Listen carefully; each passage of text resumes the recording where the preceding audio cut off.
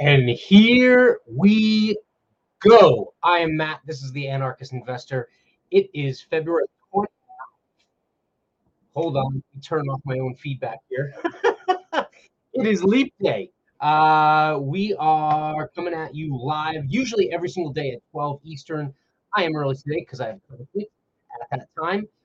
As the banner says, reminder, make sure to sub and hit the like, follow. Help me out. I want to talk contrarian investment, markets, economics, and specifically how we can build wealth without necessarily getting too rolled up in the Wall Street casino that keeps us under its thumb. All right, where do I want to start off? Here's where I'm going to start off.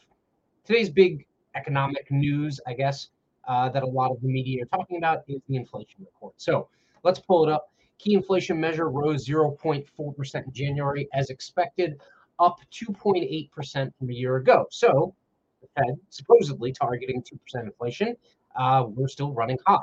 And in fact, this is a rise as compared to the inflation number that we got at the end of last year, being the December number.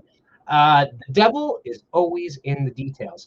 As I mentioned yesterday, I was certain they were going to massage the number. They massaged the number. It came out in line with expectations, right? Something to also remember is that the comps from last year are helping these numbers look better because inflation at a 2.8% interest or 2.8% rate means you're paying 2.8% more than you did last year. And last year, you paid 9% more than you did the year before, right? So, like, when we add all together, your life isn't exactly getting much better now, is it? Things aren't getting cheaper, so to speak, right? Couple of things I want to point out here.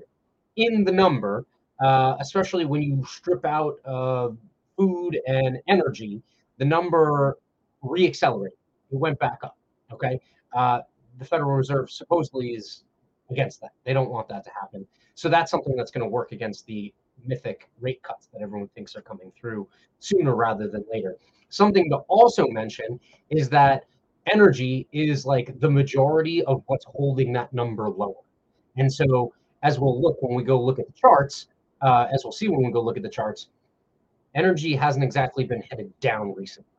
So that's something to remember. And if you've filled up your gas tank anytime within the last couple of months, you've noticed that like 6 months ago, gas was cheaper, right? So these things are all lagging numbers, and they're going to give you a skewed view of what's going on in the market. What are some of the other things I'm looking at?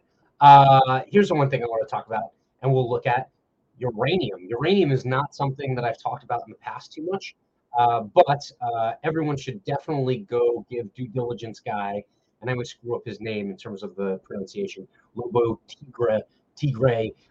Give him a follow over on X because he's a big uranium guy, big gold guy, big silver guy, big uranium guy, and follows a lot of the miners and what happens there. So uranium, obviously, is one of the biggest components of nuclear fusion and reactors and energy generation. And interestingly enough, the environmental movement moved away from nuclear reactors a long time ago. And then they figured out that solar and wind and hydroelectric and all that other stuff wasn't going to have a big enough of a return to make an impact on the grid. And in certain countries, they've actually, specifically Europe, and with what's happening in Ukraine and Russia, they are turning back to nuclear. And I think that's going to be a continued trend into the future. Most people that are following, that kind of dynamic, they're really calling for nuclear to be not maybe the solution, but a big, component of the overall environmental movement and the energy needs of the world. That was a little bit of a diversion because I want to head back over to Zero Hedge. And something else that came out in the personal consumption numbers was the PCE number was an increase in personal income, which surged 1% and kept the savings rate from crashing in the number. That 1%, it turns out, came from government social benefits. And so basically subsidies, handouts, social programs, those payments accounted for that big difference in terms of whether or not it was a negative savings rate or a positive one. And it turns out obviously that those are just transfer payments. It's not, that doesn't generate economic activity. And anyone who's a fan of the broken window theory or whatever, you can continue to follow around along this channel, but you're not going to hear a lot of support for that kind of idea. Transfer payments within the government do not create economic activity. They just don't. They just move money from one place to another without necessarily doing it efficiency. In fact, the way government works, it's guaranteed not to be efficient. All right. The other big story that I'm following, or at least I want to call attention to, is Sam Bankman-Fried. If you're not familiar, he is the former head of the FTX crypto exchange that essentially went belly up and cost people billions of dollars and ruined marriages and life savings and livelihoods and a couple of banks. Sam Bankman-Fried is calling for a shorter prison sentence because apparently he has autism and we should take it easy on him. That apparently autism contributes to be a criminal piece of crap, right? Like, I mean, there's no other way to put it. Like, just because you stole money and then you have autism, like, connect those two. I don't know. I'm autistic, so I took money from you. That doesn't make any sense, right? But so he's calling for a reduced sentence, and he wants something ridiculous, like 5 to 6 years, as opposed to the 100 years that he's facing as a result of those. And I just want to call attention to the double standard that happens within our world. This is the story of Ross Ulbricht. If you're not familiar with Ross, Ross was the Dread Pirate Roberts who ran the Silk Road. It was based in the early days of Bitcoin and crypto. It was essentially a marketplace for everything, even things that were on the black and gray markets and everything like that. He did not facilitate those transactions. He simply created the marketplace and let people buy and sell whatever they wanted, as close to probably a free market as we've had in a long time. Ross was obviously not in the good graces of regulators and the law enforcement community, because there were certain things that were happening on that marketplace that were not, society deems illegal. And so they decided to throw the book at Ross. And so Ross got double life, and as if 2 of his lifetimes being spent in prison was enough, plus an additional 4 years. Okay. And if you notice, if you do this rundown, and if you go to freeross.org, they have an entire rundown of all of the charges and convictions, and basically every single one of them, whatever the max was, that's pretty much what he got, right? So they made an example of Ross so that other people knew not to try and get away from the market that they wanted to make and the market that they wanted to regulate and control. I am not advocating for all of the things that were bought and sold on that platform. I'm simply showing you the difference in the treatment of these two. So pay attention. However many years that Sam Bankman-Fried gets, and by the way, Sam Bankman-Fried was making a ton of political campaign contributions. To my knowledge, Ross didn't really play in that ballpark. He wasn't really spending a lot of money on campaign contributions. So pay attention to that. You'll see that double standard play out. Just watch.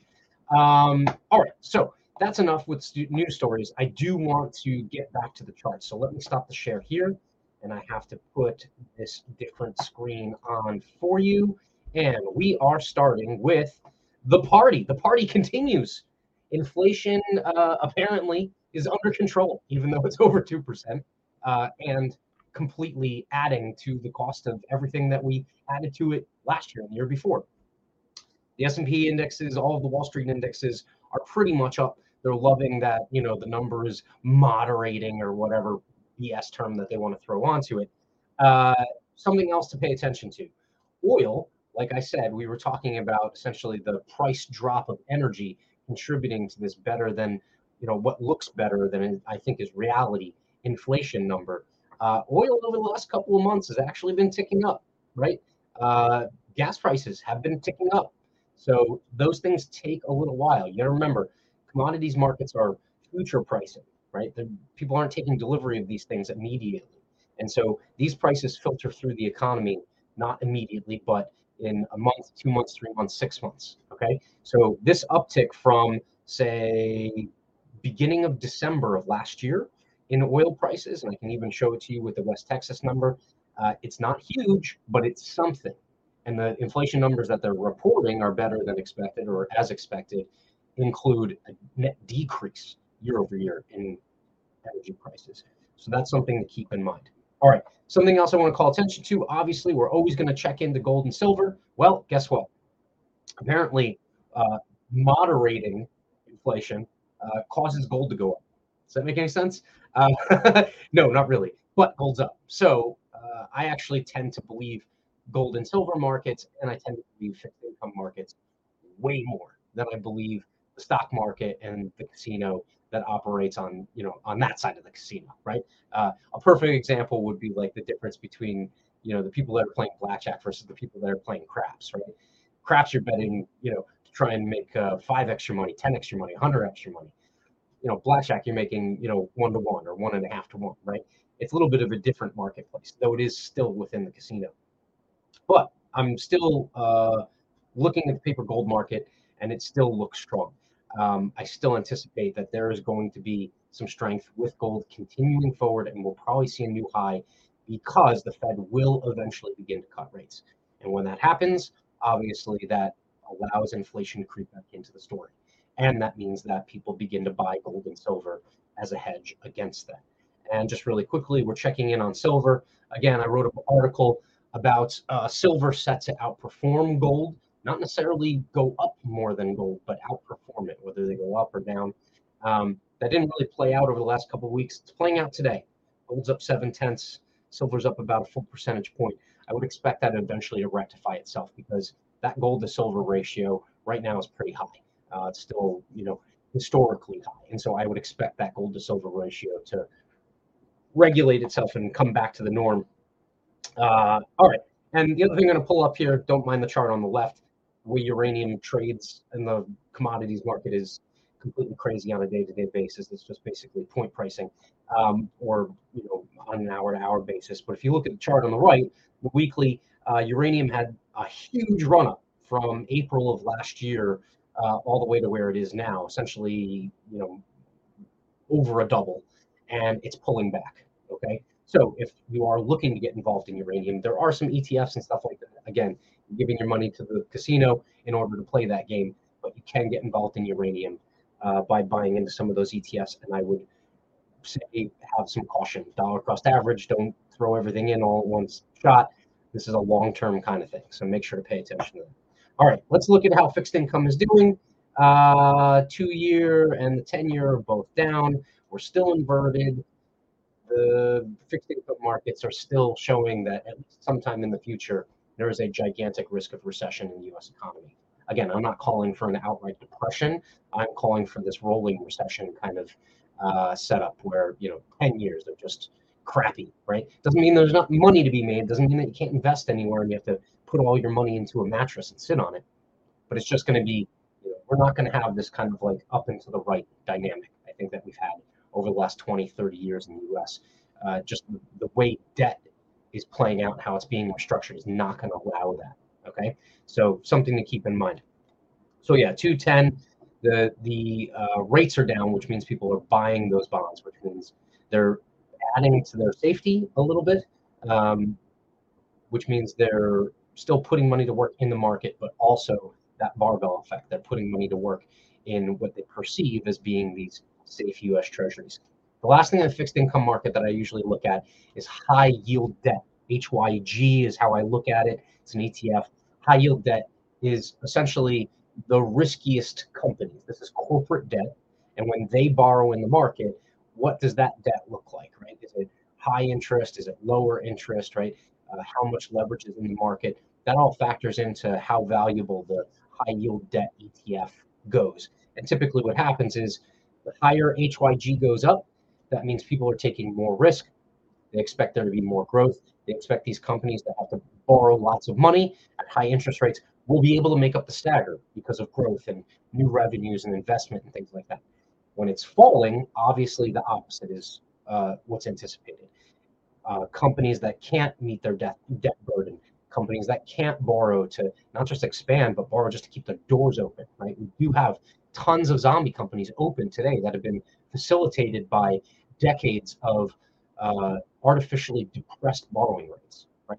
There's been a debt bubble. That debt bubble needs to be restructured. What I'm watching right now is HYG is butting its head up against a very important, what has been a line of resistance dating back a couple of years now. That line of resistance, if it's broken to the upside, that means risk on. And it's entirely possible that this bubble grows further, okay? And the further it grows, the more likely it is that we have a bad recession or a depression, right? If it pops tomorrow, it will be less bad, but still bad. But it'll be less bad than if it takes another 6 or 12 months of people piling money into the market and overvaluing things that shouldn't be overvalued, if that makes sense.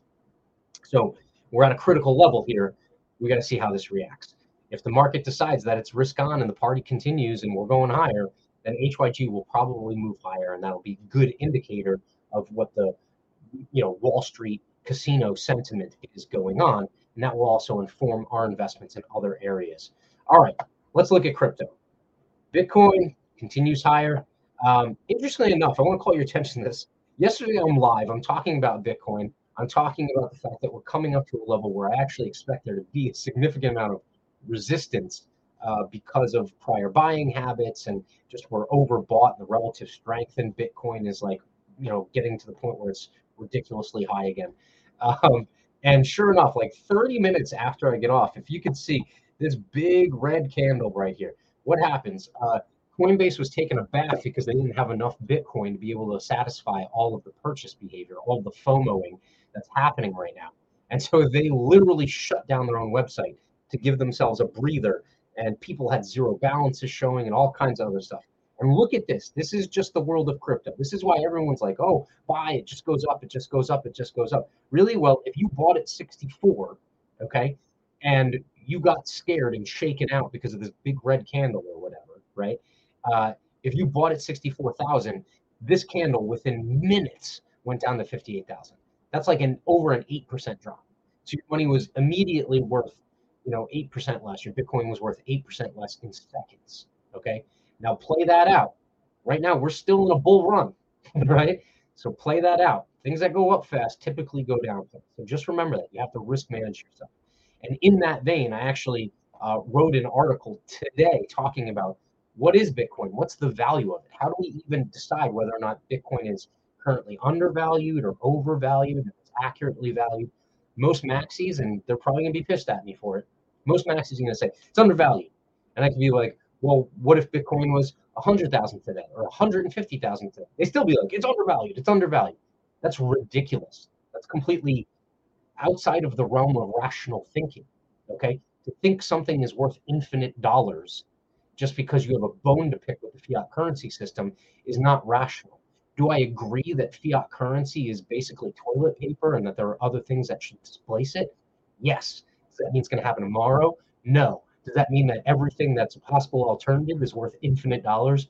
No, not in the slightest. If not, I'd be pounding the table and be like, gold should be worth $100,000 an ounce right now. Should it be? Maybe. But the price is what the market says it is, with all of the regulation and all the manipulation involved, right? You're also in a manipulated market right now for Bitcoin because of the ETF, right? The ETF is providing a lot of things. It's providing easier access to Bitcoin than has ever been had before. So people that were never buying Bitcoin are now buying it, regardless of what the price of the value is. They have no clue, right? And then you also have all the Wall Street types that are using this as exit liquidity. And if you're not familiar with the concept of exit liquidity, it's essentially what happens when you have a big stake in something, you have a big gain, and you got to get out of it. But if no one's buying, you selling causes the price to drop dramatically. So if you can manufacture a lot of demand at that really high price, you could sell all your stuff and lock in that gain. Okay. I also got people online telling me, no, don't sell, don't sell, don't sell, just buy, just buy, just buy, right? It's ridiculous, right? Because could Bitcoin be around in 10 years is a question that no one seems to ask, right? It might be worth $1 million in 10 years, or it might be worth zero and not even exist anymore because something else comes along the way and displaces it. Check out that article, sub to the Substack. Link is down in the description. Definitely check it out. But Bitcoin continues to move higher. We're still just below that kind of like 66 to 68, 69,000 region where I think you're going to reach a lot of resistance. I think you're going to see a lot of people taking profit at that level. And I still fully expect this in some way, shape, or form to pull back down to this longer term support line. And remember, this support line is what we're moving off of ever since like September of last year. We've completely blown away this line of support. things typically revert back to the mean, and reversion back to the mean means that Bitcoin is going to have to take a breather. Does it fall back to 40 or 45K? I think so. I think we have to revisit some of these levels that we pushed through without really testing them for a while. Okay, and truthfully, if you are a Bitcoin maximalist, that's what you want, right? Like ultimately, the value of an investment has to be tried and tested. And that's why things that go up really fast come down really fast. Because all those different price points all along the way, those things have to be evaluated and tested for what the supply and demand are at each one of those levels. If we just go up and to the right, there's no testing. It's just people that are throwing darts at a dartboard and what's the value of it? Oh, it's $1 million a coin, right? It's probably not. And in fact, might it be one day? Sure. Is it now? Not likely, right? And so somewhere between 0 and $1 million a coin is a number that makes sense. And you have to test all of those price levels. We tested that kind of like 40,000 to 46,000 range for a couple of weeks. That's decent price discovery, okay? But now we've gone all the way up to 63,000 now, 64 we touched at the height of it, okay? That's a huge move, right? I mean, like you're talking 30-40% move.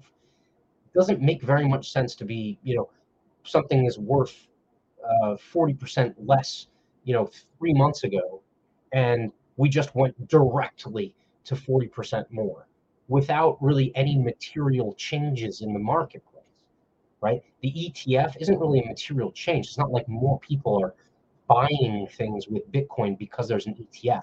It's just more people have access to buying Bitcoin, okay? And so the demand for the thing isn't necessarily backed up by anything other than just getting more people access to be able to transact and buy the thing. Now, what do they do with it? Sit on it? Okay. That's the question that has to be answered, and no one has answered it yet. And we probably won't answer it for a number of years yet. All right. Definitely check out that article. All right. I'll get down off my soapbox. Some other things to look at. ETH continues to move higher. ETH is outpacing the gains in Bitcoin, at least on a percentage basis. And that goes in line with Bitcoin dominance flatlining or maybe even kind of trailing down a little bit. So Ethereum continues to kind of make up that stagger and really bring in a lot of money. And again, it's because there's supposedly imminent an ETF that's going to be coming into Ethereum. You can ride that wave if you want to trade, okay? If you're an investor, like an actual investor, you buy things when they're undervalued. I do not think ETH is undervalued. I think just because an ETF is coming out and there's going to be artificial demand, that that doesn't make it undervalued. That just means the value is going to continue, or the price is going to continue to go up. Okay, you could trade that if you want, but you have to have good risk management because that thing can reverse right back to the mean. You could be holding a negative bag in that case, right? So just something to keep in mind. Solana up 11%. The altcoins are really starting to move here. And again, this is on the back of the same momentum that's pushing Bitcoin and ETH higher. Again, I'm mining IoT and converting it in Solana. I'm happy with that. I don't have a huge amount, but it grows by like $1 plus whatever the coin goes up every single day, right? I'm happy with that. $30 a month, I'm stacking. And you know what? It's not a huge amount of my overall portfolio. It's just a small piece, but you know what? One day it might be worth something, right? Or a lot more than it is now. And also, I want to call attention to Hive. I talked about this yesterday on the live.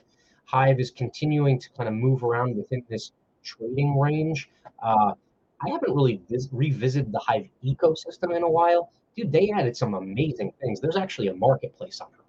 You can use Hive to directly peer-to-peer buy products and stuff like that. I mean, a lot of it's, apparel and kind of like almost Etsy type stuff.